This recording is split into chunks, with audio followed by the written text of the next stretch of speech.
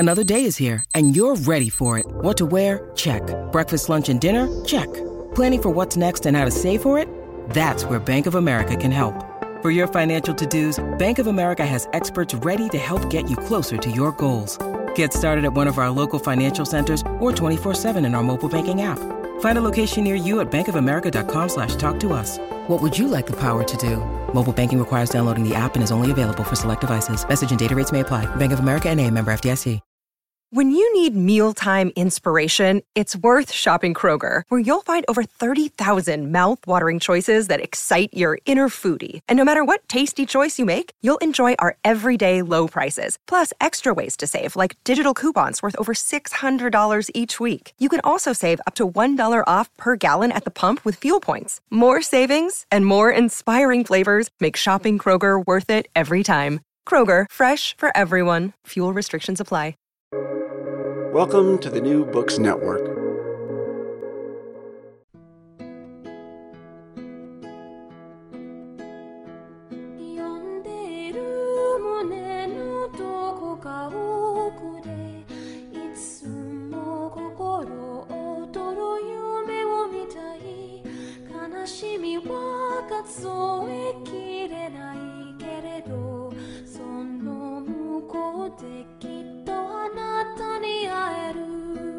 Hi, I'm Dan. I'm Mike.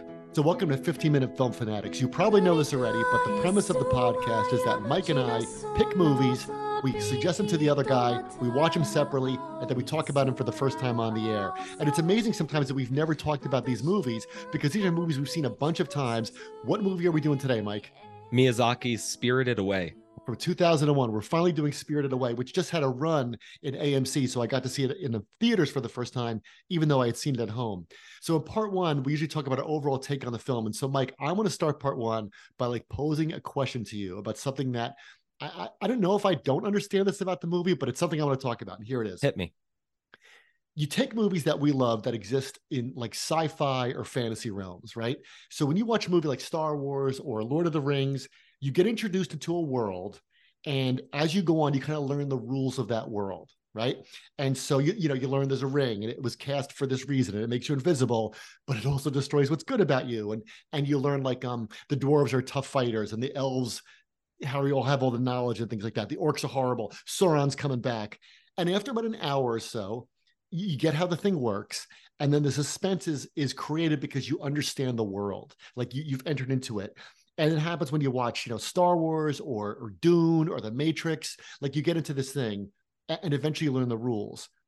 Here, though, what's strange about this movie is that you get immersed into this other world where there are, at least to me, the isolated scenes kind of make sense, but it seems like the whole world itself, the whole world of the bathhouse, of what happens after dark, is still kind of a mystery. It seems like there's no guidebook to this world, right? There's this bathhouse that comes out at night, and spirits go there to rejuvenate themselves. And individual moments make sense to me. If you pollute a river, it's going to get filled with a lot of junk, and it's going to stink until you clean it up, right? Or mothers will sometimes suffocate their own babies with love and say, you can't go out of there. There's germs outside of that. It reminded me of the song Mother from Pink Floyd The Wall. But then I'm like, well, what did the golden seal do? And why does the guy with the furnace have 6 arms? And what are those 3 bouncing heads and those paper birds that attack Haku? It seems to me like parts of it are disjointed. And I don't know if that's because that's what it's like to be a kid, but you know what I mean? The fabric of the world is different than when you think about Middle Earth or things like that. And that's my question. What do you make of that? I think that this movie, and it's not the only movie that's like this. I think the movie that it's nearest that we've done would be The Lighthouse, in that it moves in an intuitive structure rather than a logical structure. This movie's very right brain.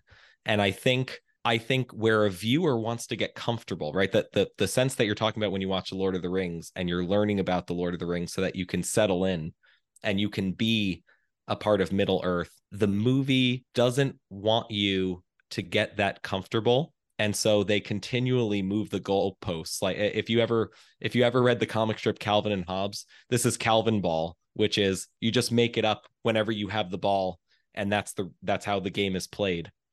And I think I think on the one hand, you're right that if you said, okay, what's the benefit of that? What's the utility of that? Why would I make a movie like that? Yes, I think because we're always continually figuring it out, leaving the viewer in that state is a way to revert adults back into children so they can have, what we've called here the Spielbergian moment, which is that, right, innocence can never be recaptured, but it can be participated in. And one of the ways that you participate in it is you put me in a situation in which I'm forced to act like a child, because when I act like a child, I think and I speak like a child. I think the other reason is because Miyazaki is not the greatest plotter, but he's a brilliant artist. And so this movie is much more about its impressions and beats, and it's in the same way that jazz is about its own composition. The movie is really about its own composition rather than the other left brain structures that want you to figure out what's actually going on. It's about itself. It made me think about another famous film about childhood, which is we have not done on the show, which is The Wizard of Oz. So in The Wizard of Oz, when Dorothy goes to Oz, you get the most clear guidebook and skeleton key to that movie, right? There's no place like home. Friendship is important. The thing you think you're lacking, you already have. It's okay. You want to go somewhere over the rainbow, but then you'd rather just click your slippers together. This is not like that. No, this has, of course, a key difference from The Wizard of Oz, right? This has a classic Wizard of Oz fake out, which is she runs back to her parents, right? And her parents say, okay, we've been asleep for 30 seconds. Let's go see the movers. But the car has been abandoned for a few days. There's leaves in the car. And so I think what the movie's saying is that there's something inexpressible about the period during which you gain confidence and you go from being somebody who is acted upon to an actor in the world. That's not without consequences, but it's not something that's articulable outside of the space in which it happens. There's no way to talk about the bathhouse except to be in the bathhouse. And again, when you're in the bathhouse, you pick up on its intuitive structures, but it doesn't necessarily carry over. That's why you can't look back.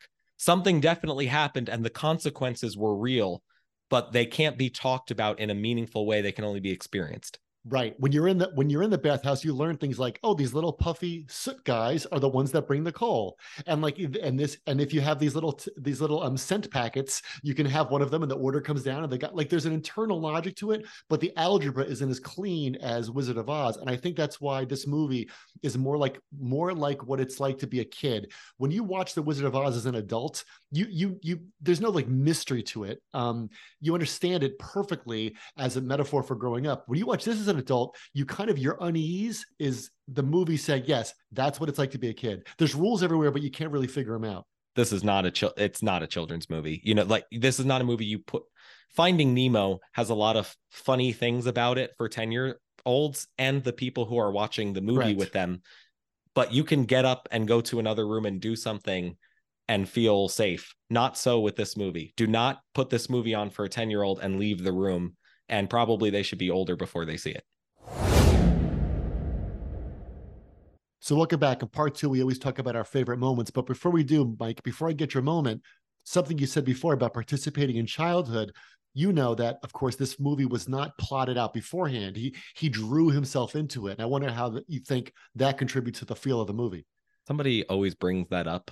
Whenever you could be having a separate conversation about this movie, somebody's walking past and they hear you and they'll lean into your conversation and say that. And what it reminds me of is I don't want to make too precious a connection between, say, this and jazz or any other kinds of things that are created extempore. But the notes around the creation of Miyazaki movies are always like a Coltrane sessions. And you can find people who appreciate it without knowing that extra information, but you can always find somebody who knows everything about how every scene was drawn, because when something is only detail oriented, the details are all that exist. There's almost too much minutia to be swallowed. And there's people that find that kind of thing endlessly fascinating. So it reminds me, when you hear a Coltrane recording, somebody will say, well, he recorded that right after lunch at this place in Jersey City. And my uncle's best friend's sister dated the guy who was playing the drums. You're like, okay, right, exactly. Like I love, I love Supreme, but there are many people who would tell me you don't know why you love it. You don't love it for the right reasons. And here's what you need to understand to love it. And I might say, I just think it's cool. And I think much like this movie, there's an entire politics and philosophy behind the Love Supreme that you don't have to know in order to enjoy the music. I mean, there's innumerable articles about how this is really about the capitalization of Japan in the 90s. And I don't know any of that, and I don't care, but I like this movie. Me too. So what's your moment? Well, my moment is one of those extempore scenes that are really about itself.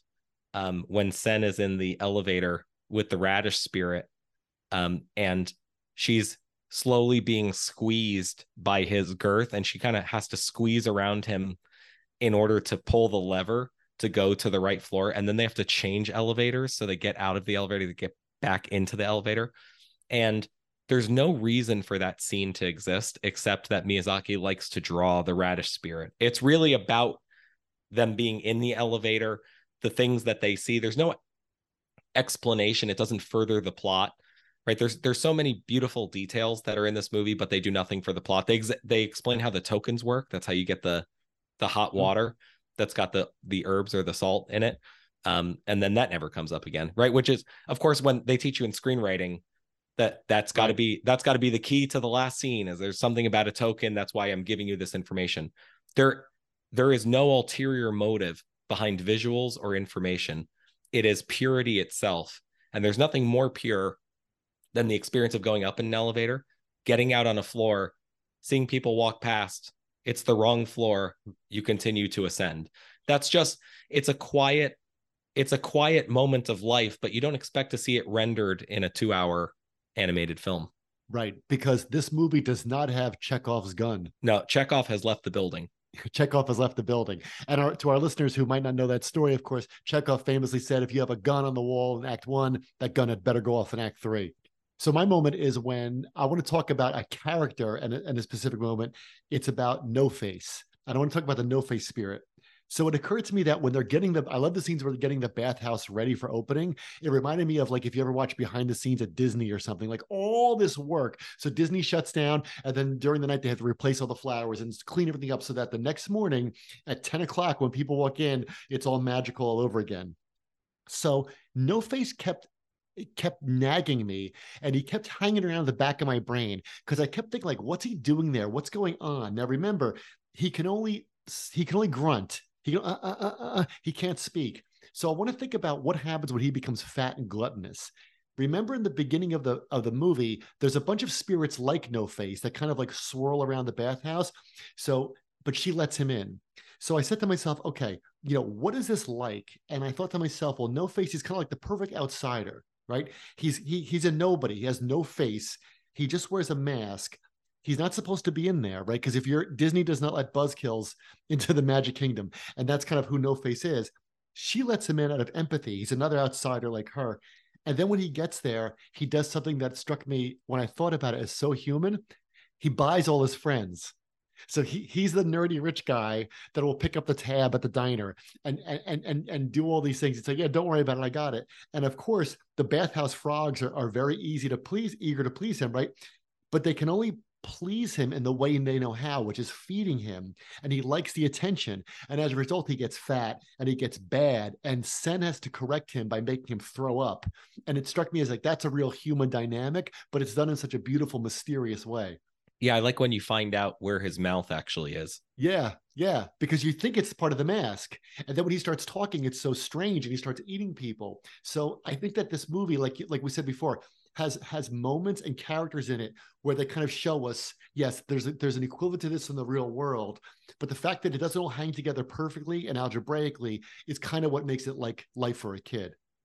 And I think, I don't want to there's no clear parallels. I don't think this is meant to be, this is what this is like in real life. Correct. But there is a thing where they explain addiction perfectly, or they explain alcoholism perfectly, which is, she says, no, he's normal again. I think being in the bathhouse makes him insane. Yeah. And so there's just a certain environment during which he can't function, You say that that's not really him, or whatever it is you saw him do.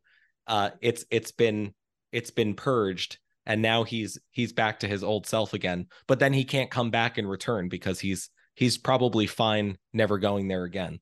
Yeah, and he ends up not there. At the end of the movie, he's not there either, right? It reminds me about, like you said, about like moments or when things in the real world, Yubaba, when you work there, she takes your name. So you think like, what is that like? Well, like, that's what your boss does. Your boss kind of takes part of you and says, no, you're not Mike, you're not Dan, you're this kind of employee, or you have a different kind of name to me. And I just think that's something that, like you said before, like a 10-year-old wouldn't get that. But if you have a job and a boss and you watch those scenes, you're like, yep, yep.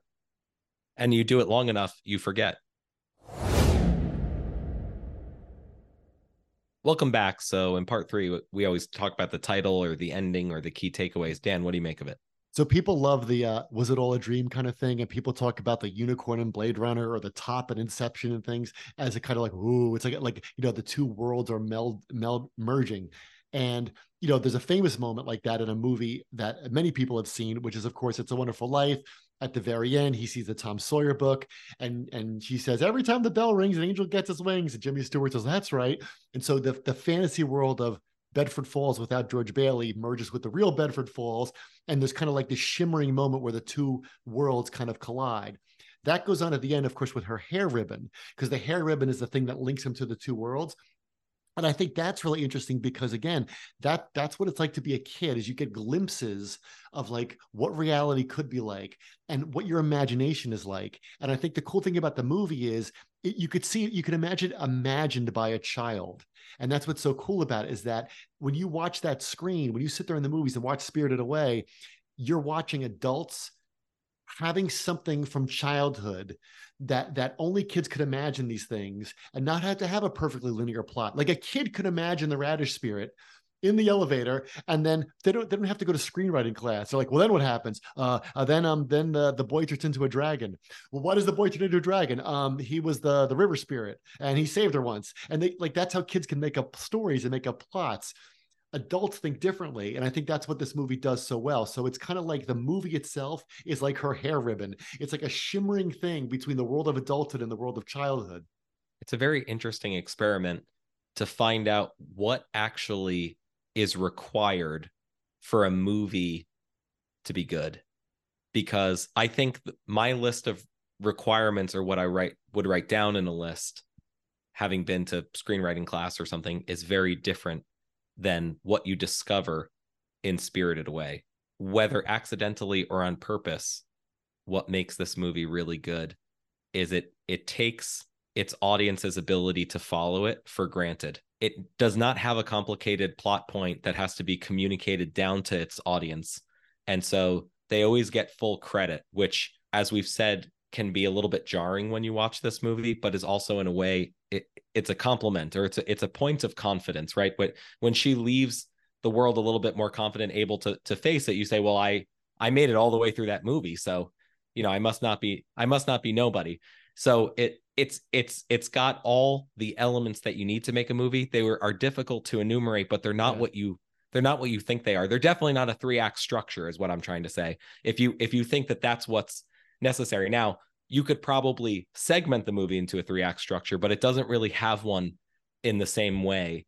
There's something, not to get too cute about it, but there's something organic about this movie. Yeah. And it feels that way too. There's something about like this movie almost smells. That's how good the animation is. Yeah, it feels like, again, like I keep going back to this, but it feels like it was designed and written by kids.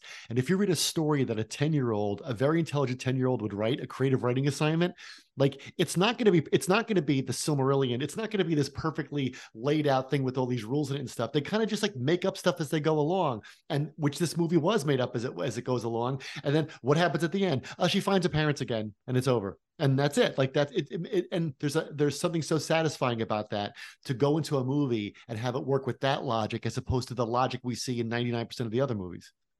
So thanks for listening, everybody. We hope you enjoyed our conversation about Spirited Away. Remember, don't eat too much, you'll turn into a pig. You can follow us on Twitter or X now at 15MIN Film. You can also follow us where, Mike? Letterboxd. Letterboxd. Follow us on Letterboxd and let us know what we should watch next. See you next time.